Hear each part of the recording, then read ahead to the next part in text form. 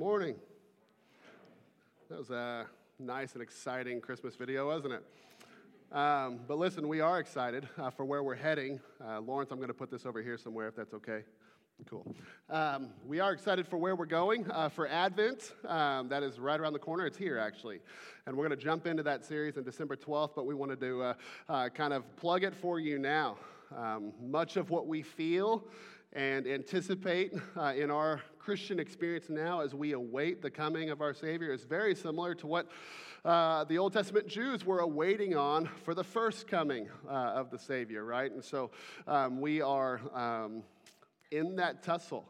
And we love Christmas, and we love the lights, and we love the show.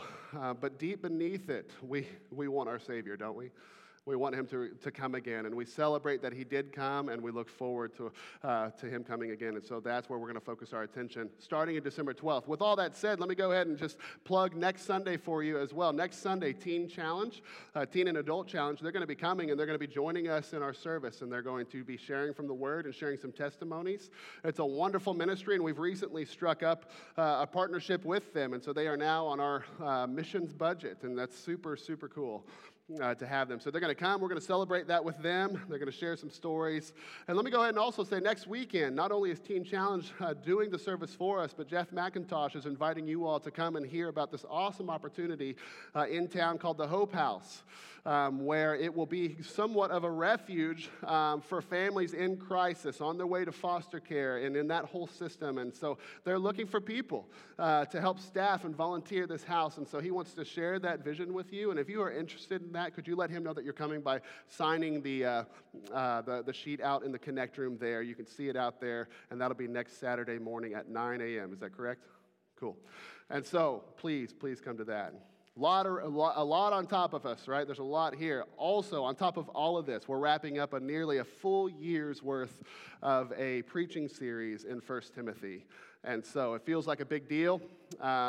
Not normally do people take almost a year to get through 6 chapters, but that's something that we do, and we're proud of it, right? We love expository preaching and taking our time to really unpack the Scripture. So that's where we're going to go today. But first, let me start in prayer. Our God, thank you so much for the time that we have today to celebrate in worship, to celebrate in baptism. God, it's just awesome what you're doing, the way that you've just started this new fiscal year for us, and the way that we've been able to fill up this tank as people declare their lives and give them to you. We're so grateful for that. We ask that you continue that work through this year. God, we pray for us now as we wrap up this preaching series that you would give us grace, give us understanding, convict where needed, encourage where needed. Give us what we need so that we can effectively reach this culture and reach this next generation with the love and hope of the gospel of Jesus Christ. Burden us for this, God, and let us get out of our own way in order to make it all happen. And we ask that you do this work among us in Jesus' precious name. Amen. So, 1 Timothy chapter 6, we're going to be looking at the last 2 verses. And so if you have a copy of the Scriptures, get there. While you're getting there, I'll share something with you that might be surprising. I've been on staff here. This February, it'll be 15 years, which is surreal to me because I feel like a child, right? So to think that I've done anything for 15 years is pretty weird.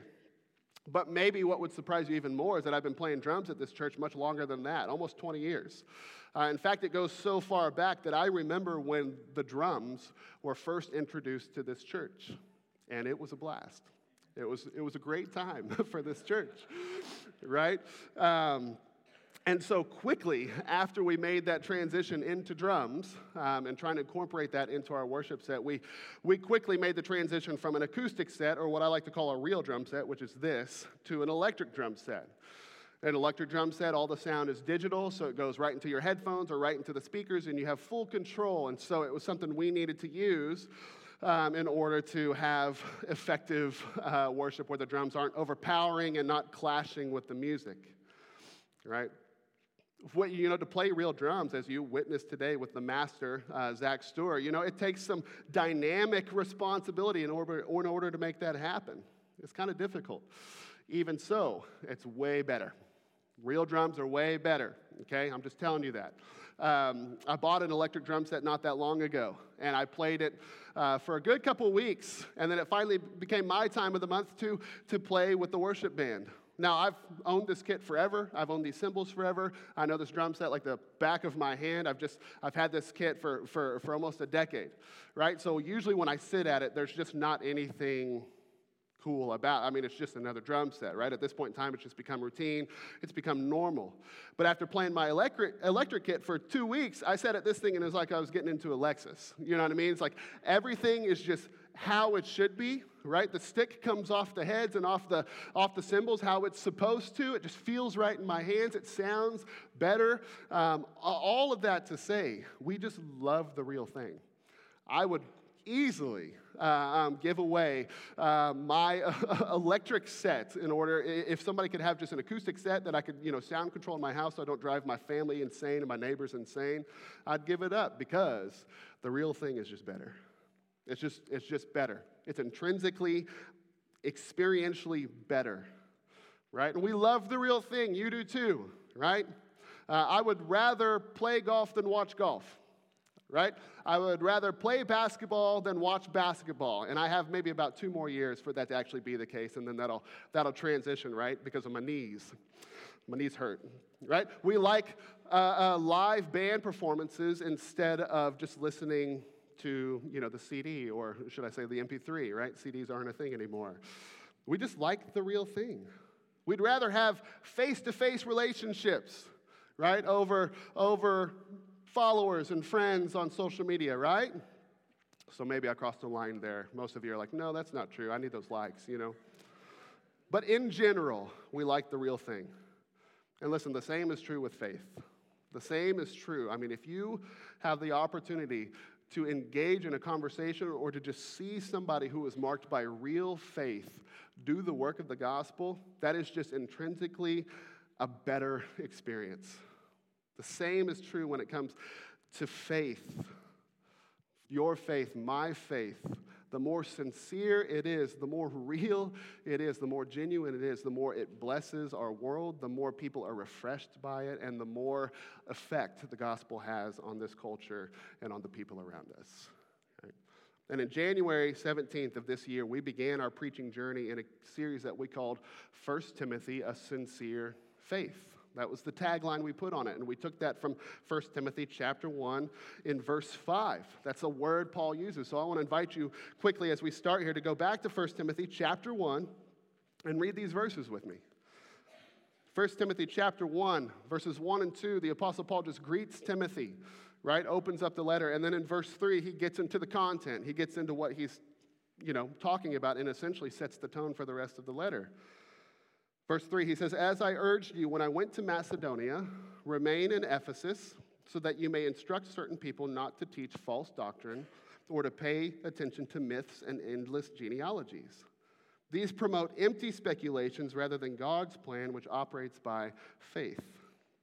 Now, the goal of our instruction is love that comes from a pure heart, a good conscience, and a sincere faith.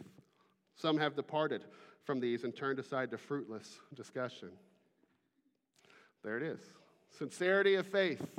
And through the entirety of this epistle, and even right there, we've begun to piece together what a sincerity of faith is. And to bottle it into 2 things. First of all, as he says here, it is one that is founded upon not false doctrine, but good doctrine, right doctrine, good theology, truth, right? A sincere faith is founded upon truth. Not only that, but it also works in unison with your mind, that's your conscience, right? And your heart. He talks about the purity of heart to produce a love that overflows from your living. So if I could just bottle it up, a sincere faith is good theology proven by a life of love. A sincere faith is good theology proven by a life of love. It is truth applied in love. We see this through the scriptures. One wonderful example, one that you all know. We did a sermon series here one time through Ephesians. And Ephesians, there's 6 chapters. The first 3 I can only describe as just rich, solid, good theology and doctrine. It's as deep as you go in the New Testament. The second half of the book, the second 3 chapters, it's all about your life in response to that truth. And this is how he starts at in Ephesians chapter 4, verses 1 through 3. He says, "As a prisoner for the Lord, then, I urge you to live a life worthy of the calling you have received." Right? All of that truth, all of that theology, it comes down to how you live. Live a life worthy of the calling you have received. Be completely humble and gentle. Be patient, bearing with one another in love. Make every effort to keep the unity of the Spirit through the bond of peace. The idea is that your life, the way you love, the overflow of love that comes out of your life, it paints the picture of where you stand with truth. It paints the picture of what you truly believe, of your truth, of the doctrine that you claim, right? Your actions, your life, it paints that picture for others. And if you have nothing within you inclining you to humility and to love and to patience and peace, then your issue is not to be justified and just chalked up to just a sad upbringing or a cold but harmless personality. That's just the way he is. He's just not friendly, but it's just a personality thing. No, the issue is insincerity. That somehow the conversion's not happening. That the truth you profess is just merely a theoretical. It's social, but it's not practical. And if it's not practical, then it's not useful for the kingdom of God.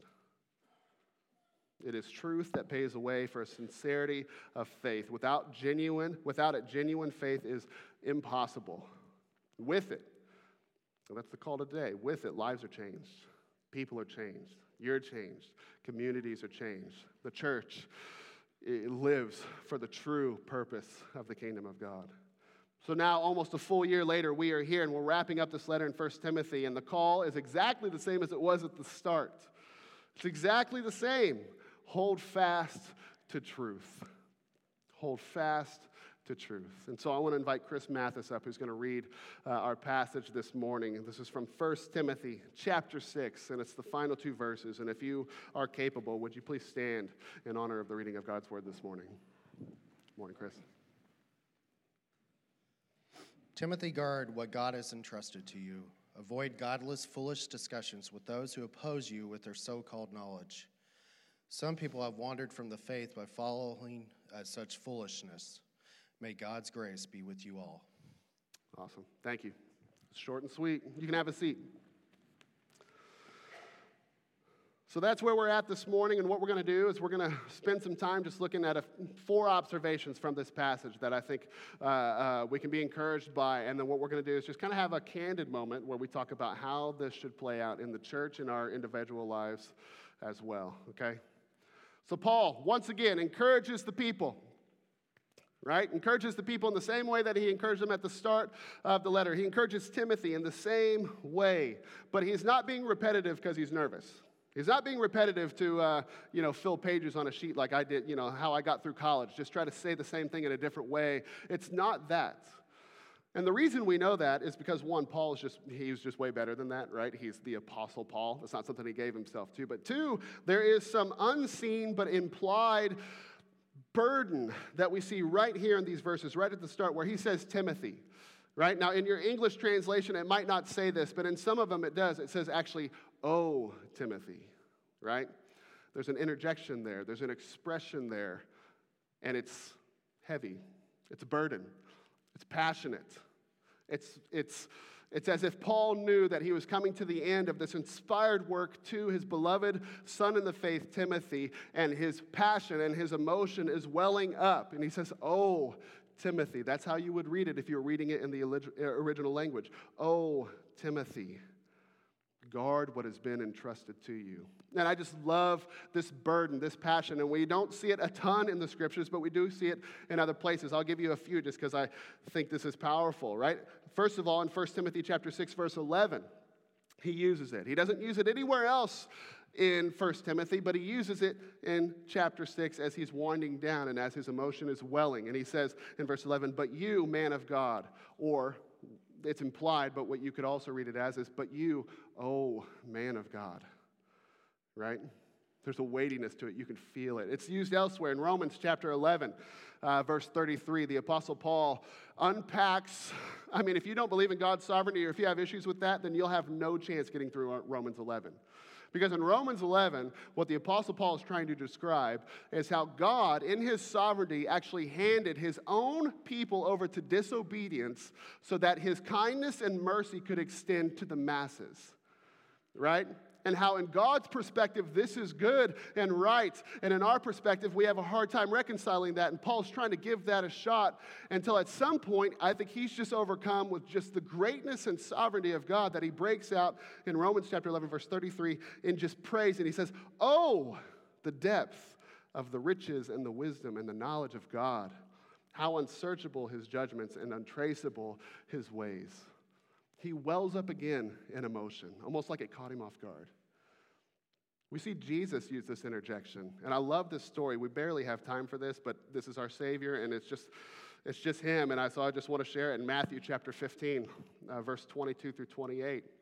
There's this story where he encounters this Canaanite woman, and it says, just then a Canaanite woman from that region came and kept crying out, "Have mercy on me, Lord, Son of David. My daughter is severely tormented by a demon."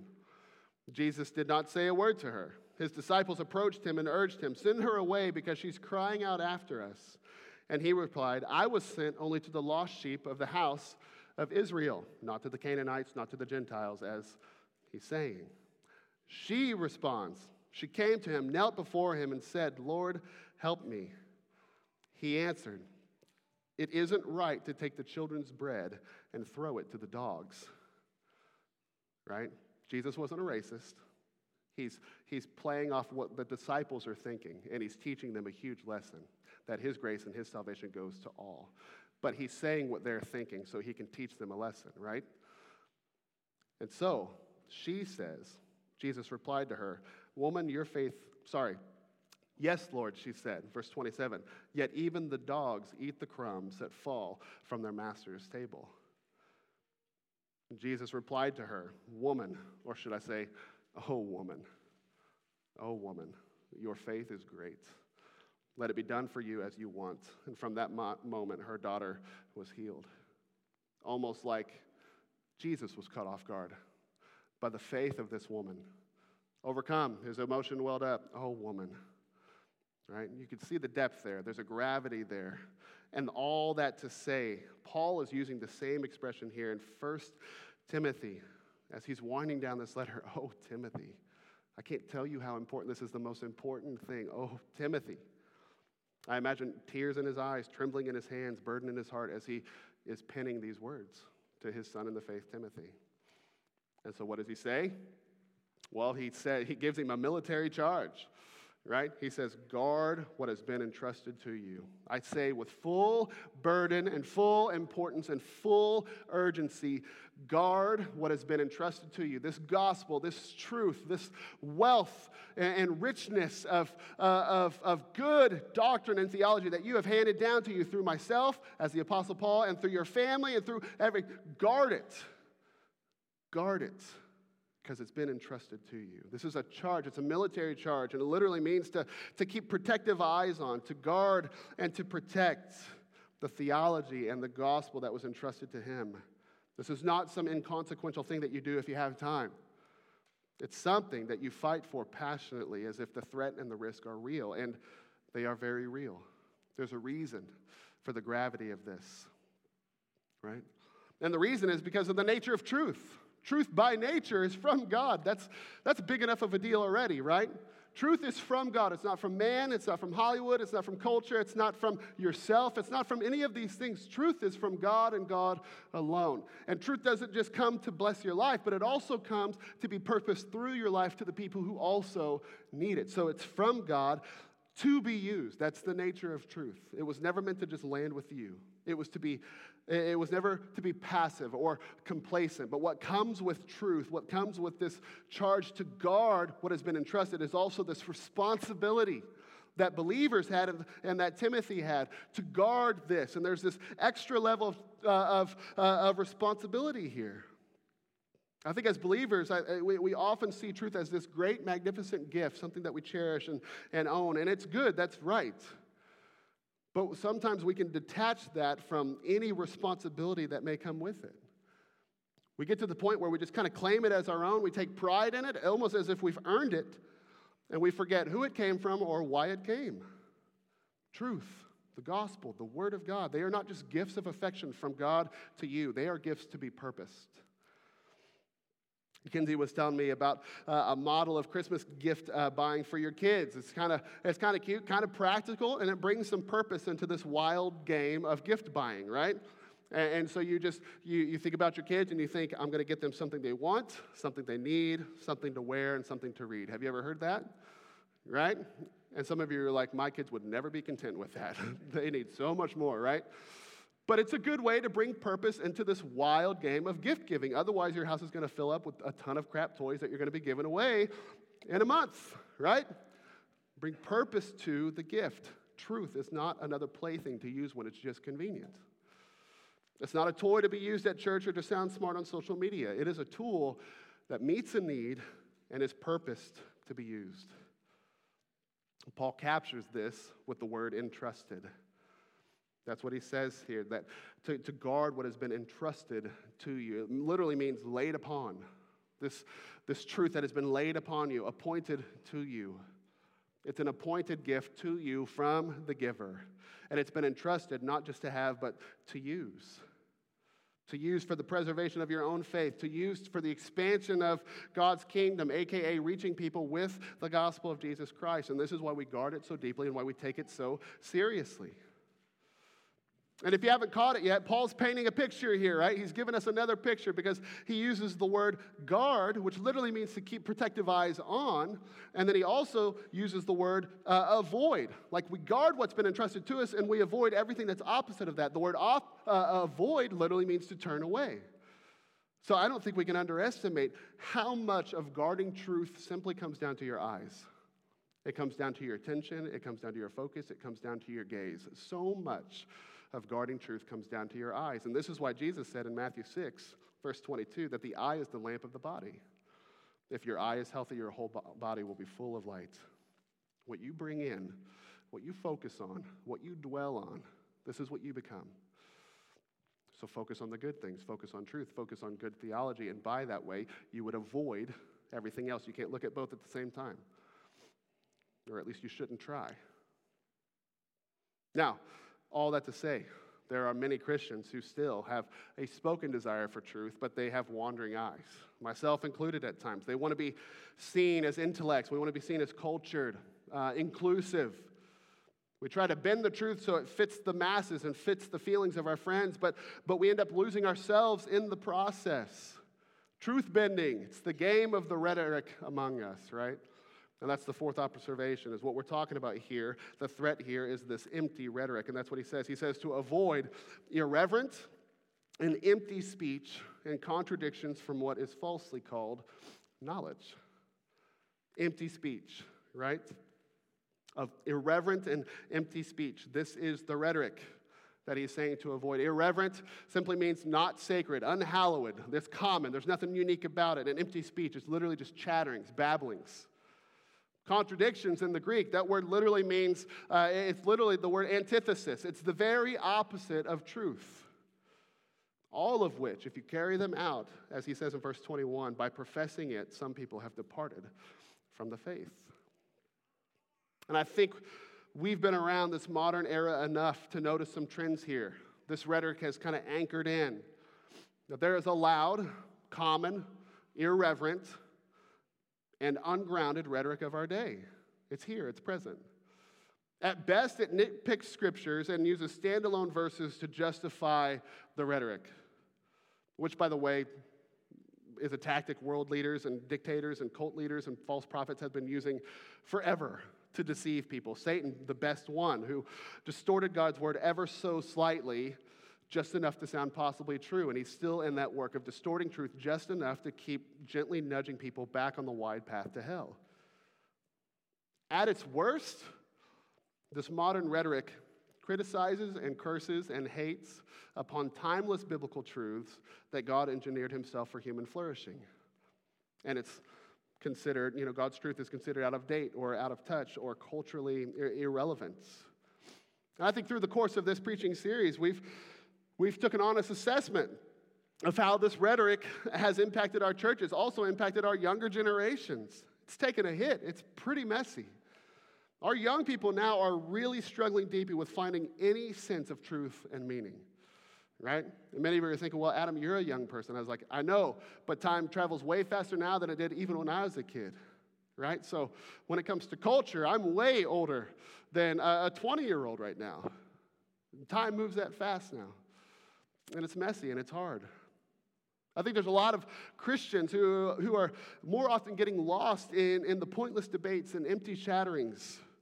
They think they're doing their part, but they're just perpetuating the issue. They're gaining no ground for the gospel. And then there's a world of Christians, like many of you, myself included, who we're trying to walk the lines with grace and truth. We are.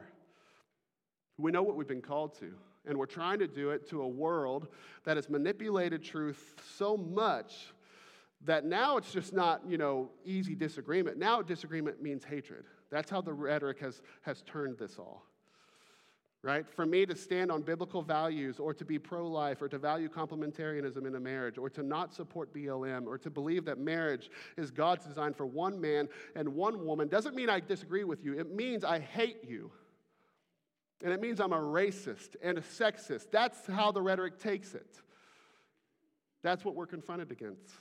And you try to enter in with grace and truth in a way that it actually has effect for the gospel, it's a challenge. And to be honest, I think the church has done it pretty wrong. I think there's a lot that we need to learn and a lot that we need to improve if we really want to reach this rhetoric and the people of it with the gospel of Jesus Christ. This rhetoric is on everybody's minds, right? We had a new members class, and we had 15, 20 people just sitting there. And it wasn't even a thing that we were talking about. We just had a break. And then during that break, for about 20 to 30 minutes, one mom said that, her daughter was confronted with this thing at the school. And then it just opened up this conversation that everyone was involved in, right? And it was just unsolicited. It wasn't even intentional. It just happened. Why? Because it's on everybody's minds. We've mentioned it quite a few times in 1 Timothy, and I know exactly where all your minds went because it is the rhetoric that we all live in right now. It's right there, right? I mean, it's everywhere. We're confronted with it on a daily basis every time the government or schools or churches or communities continue to bow down to it, as social media and every major company endorses it and promotes it and advertises it. And the question is left, what do we do? What are we to do? As the church and body of Christ, what are we to do? Is it enough to just be frustrated about it and stay out of it? Is it enough to just not give them my business? What do we do? So I want to spend the rest of our time talking about that. And the first thing I want you to know is that your pastoral staff, we are currently praying through and creating a way to provide regular training and encouragement in this area. Not to perpetuate the issue, but to honestly ask, how can the church enter in a way that reaches people for the gospel? It's heavy on our hearts. It's something we desire to address heavily in the regular flow of ministry and discipleship at FBN. And so kind of stay tuned to that, okay? I just wanted to plug that for you real fast and just let you know that we are being intentional about it and creating an opportunity. The second thing is this, as we end our time together in this message and in this letter, and I want to give you just two of what I believe are the most important reminders we need to represent truth in our context. This is what we need. These is what we need to get our heads out of the spaces of pointless chatter and to actually start addressing the core issue of it all. The core issue isn't complex.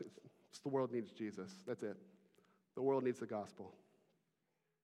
And he's called his church to be himself to this world. We are the picture of Jesus that this world is going to get. Okay? It's not complex, and so what I'm about to tell you is also not that complex. The two most important reminders that we need to remember as a church is simply this. First of all, we must have a burden for the gospel. There must be a burden for the gospel.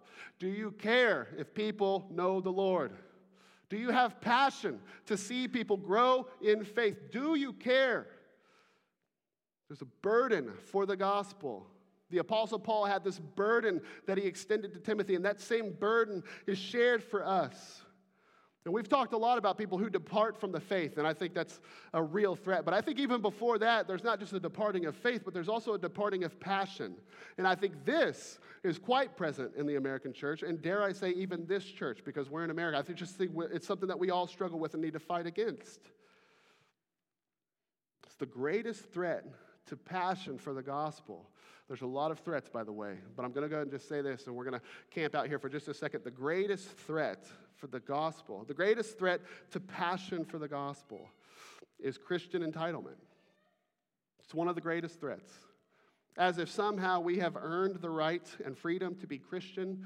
And so instead of being filled with passion and responsibility to reach this world for Christ, we expect all of them to accommodate us. Don't you dare infringe upon my Christian freedom. That's how we see it. And Paul corrects this in 1 Corinthians chapter 9. And we're going to look at verses 12 and then also verses 19 through 23. A little context here. The Apostle Paul is saying, I have the right to have a wife. I have the right to be paid for my work as an apostle of Jesus Christ. But this is what he says about all of this as he's defending his own rights. He says in verse 12, if others have this right to receive benefits from you, don't we even more? Nevertheless, we have not made use of this right. Instead, we endure so that we will not hinder the gospel of Christ. He goes on to say, in verse 19, although I am free from all and not anyone's slave, I have made myself a slave to everyone in order to win more people. Now, I want you to stop there for a second.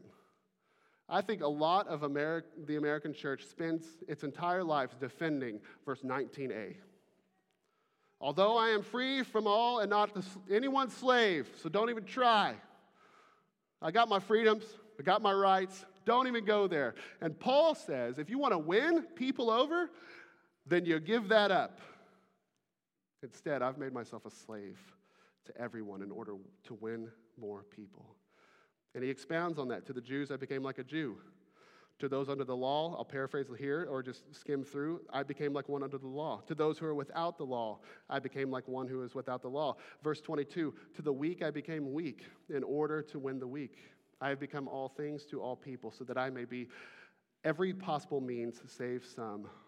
Now I do all of this because of the gospel, so that I might share in the blessings. That's what a burden for the gospel plays out to. And we cannot let our gospel passion be consumed by self-preservation of personal rights and freedoms and preferences. And I pray that today we are reminded of the fact that even though we have everything because of the gospel, we also give up everything because of the gospel. You are entitled to nothing. I'm entitled to nothing. My freedoms, my rights, these are nothing in Jesus Christ. They're not a thing. My preferences are not a thing in Jesus Christ. The gospel inspires us to give up of ourselves so that we might reach others for him. And we spend a lot of time fighting for our rights and our freedoms and our preferences. That's the chief way that the church seems to react to the rhetoric around us. And it does not have effect. It doesn't work. So we've got to change our strategy. The second part to this is this, that if you actually want to have a burden for the gospel, what it will require is a denial of self.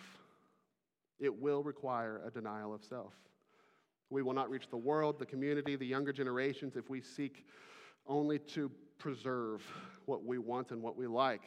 And it's a stream throughout all of the scriptures. Our self is the greatest hindrance to God's working among us. In Matthew chapter 16, verses 24 and 25, Jesus said to his disciples, if anyone wants to follow after me, let him deny himself and take up his cross and follow me. For whoever wants to save his life will lose it, but whoever loses his life because of me will find it. Right? Self-denial is key to actual discipleship and actual following Jesus and becoming more like Jesus. It's there even in the verses that we don't often see it, right? Famous verses like Proverbs 3, verses 5 through 7. Trust in the Lord with all your heart. Do not rely on your own understanding. In all your ways acknowledge him or know him, and he will make your path straight. Don't be wise in your own eyes. Fear the Lord and turn from evil. Self is the greatest hindrance to the working of God in your life, to the greatest hindrance to the extension of the gospel of hope to the people around us. Through the span of the scriptures, self-adoration and self-preservation, they've only proven to completely hinder humanity's trust and reliance on God and passion to live for the gospel. And so in order to combat self, We've got to level the playing field. Remove the entitlement. We've got to level the playing field. Self is the greatest enemy to a sincere faith. Listen, self is the greatest false doctrine, and we are all prone to it. It's the greatest false doctrine. Not homosexuality. It's not feminism. It's not racism. It's not the vaccine. It's not this generation or that generation. It's not Hollywood. It's not the Democrats. It is self, and we're all prone to it.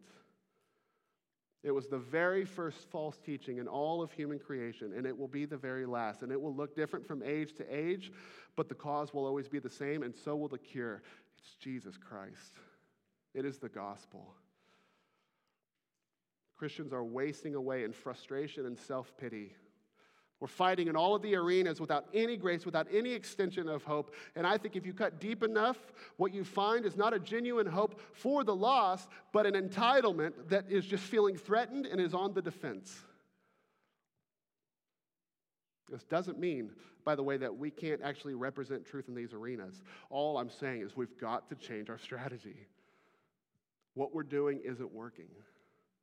And so I have two stories to just kind of paint that picture for you, if that's okay. There was one story of a man in California. He felt God's burden to enter into the arena of the pro-life movement, and he wanted to do something. He wanted to extend the hope of Christ to people, right? And so, as you would imagine, he made his sign that said, God hates you if you get an abortion, and he went out and he just yelled at he didn't do any of that, right? He made a sign. He got his lawn chair and he got his drink, and he made a sign that just simply said this: God loves you and he loves your baby too. That was it. And he went and he just posted up, and he just had great conversations, and women who were in their place of crisis just began to give their hearts to Jesus Christ. He posted up outside of Planned Parenthood, and their business started taking a hit, and so somehow they were able to get this man arrested. He went to jail, led more people to Jesus Christ. I heard him on the radio just declaring God's goodness and graciousness to everything. There's just a sincerity to this guy. Sincere faith, extended hope. He wasn't threatened. He wasn't on the defense. He just did what he could to extend hope to people in crisis. It's a whole different strategy than what most people take. He did in that little bit of time far more than what so many people do in years and years. He wasn't yelling. He wasn't throwing a fit. He wasn't picketing. He wasn't doing any of that. Not saying there's not a place for that sometimes, I guess, but there's just always a better way. And his way was the better way, and it led to life change. Another story. I read this in a book called Faith for Exiles, and it was just about all of these young people who, it was the lead researcher from the Barna Group, and they do research all the time about the younger generations. And instead of focusing on the reasons all the young people are leaving the church, they focused on why the young people are staying in church. And they call these people resilient disciples, which I love that. Resilient disciples. That's what we want to be. That's what we want to become. And he shared the story about how he was invited to this conference. There's this older guy, this baby boomer, who just has a heart for young people and wanted to invite a big-timer in to encourage the young people, right? And so he had this conference at his church. He's just a lay person, not even the pastor. He just had this conference. And so this guy from Barna Research came, and he just peppered the people with statistics, right? This is why everybody's leaving the church, blah, blah, blah, blah, blah. And he just peppered. And you could see all of these young people, their eyes were just glazing over, right? Because at some point in time, it just feels academic, and they don't really care about that at a conference, right? But there was one guy who was moved. And so he got down, and he could kind of just feel the weight of having a message that didn't really connect. This one guy who set up the conference, right, this boomer, he got up, and he, with tears in his eyes, was so moved by the research, so moved by what was happening, that he addressed a room full, hundreds of young people. And what he did is he apologized to them on behalf of his whole generation for the part that they played in the rhetoric that's happening today. And by identifying himself as part of the problem, he could be part of the solution. That stuff doesn't happen. That is unique. It should be happening way more. But I don't hear about that stuff very often. I don't hear about either of these people very often. And it's like when they do it, they just make the national news because it's so shocking. But they're just ahead of the curve. They've changed their strategy. They know that if they want to be a part of the problem, part of the solution, they've got to identify themselves as part of the problem. They've got to level the playing field, understand that self is the culprit, and focus the heart and the attention on the souls of the people. It's a burden for the gospel. That's what it is. It's self-denial.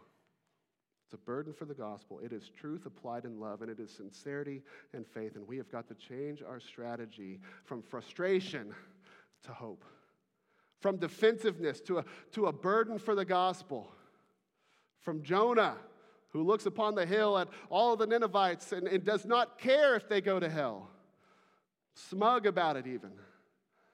We've got to change from Jonah to Paul, who had a burden for the gospel and gave up himself. Even though he had his rights, he gave them up because of the gospel so that he might extend the gospel to those who need it. We have got to follow in line with that.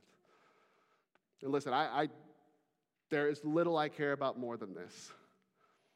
I mean, it's just little I care about more than this. And so if this is you, if this is something that you feel convicted by, something that you feel strongly, you've got to reach out to us.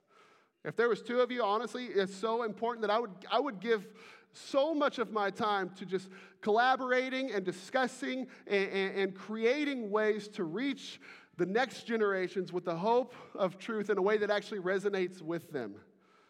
If there was 2 of you or if there was 30 of you, we would make that happen because it's that important.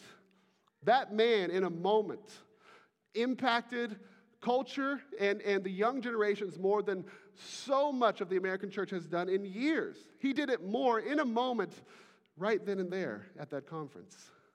We've got to learn from these stories, and we've got to step in to those zones of using grace and truth in a way that connects with people for the gospel of Jesus Christ.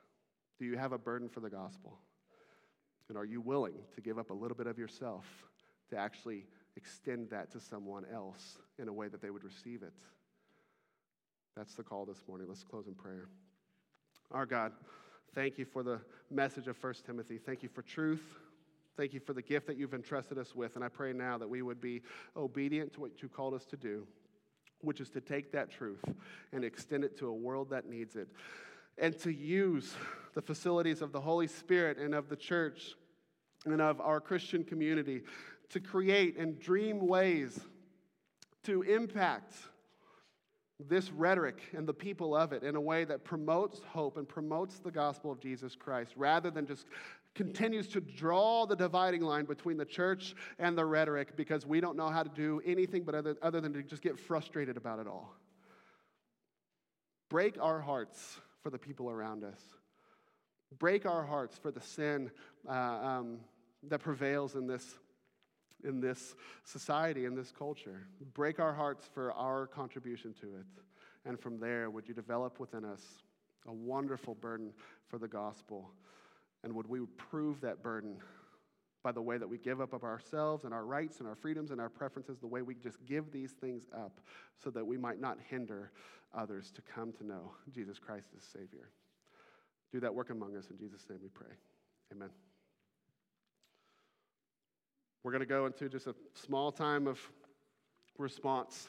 And during this time, this is a time for you to pray. And we're wrapping up a whole series here. I would have guessed God's pinpointed quite a few things, over the last year. But even today, if there is something that He's spoken to your heart, I pray that you would take a moment to pray about that. But also what we have is just an opportunity to assess our burden for the gospel. When was the last time you actually thought, do I care if lost people come to know Christ? Do I care about whether or not people go to heaven or hell? I mean, that's a simple question that can have dramatic impact. And through that assessment, evaluate everything else that you've been doing, all the things you give your time to, all the things you invest in. Doesn't matter at all when it comes to the gospel. And secondly, as you think about all that, think honestly about how you yourself get in the way. How does self, the false doctrine of self, rear its head and keep you from extending that hope? However all that boils down, if there's that one thing that God would have you do to help remedy, you got to chase it, and you got to do it, you got to obey it. And He'll do more with that little bit than what so many people are doing with their so much. If we let God do it, he can take a little and go a long way. So would you give that to him today? Focus on that. Pray about that. Thanks.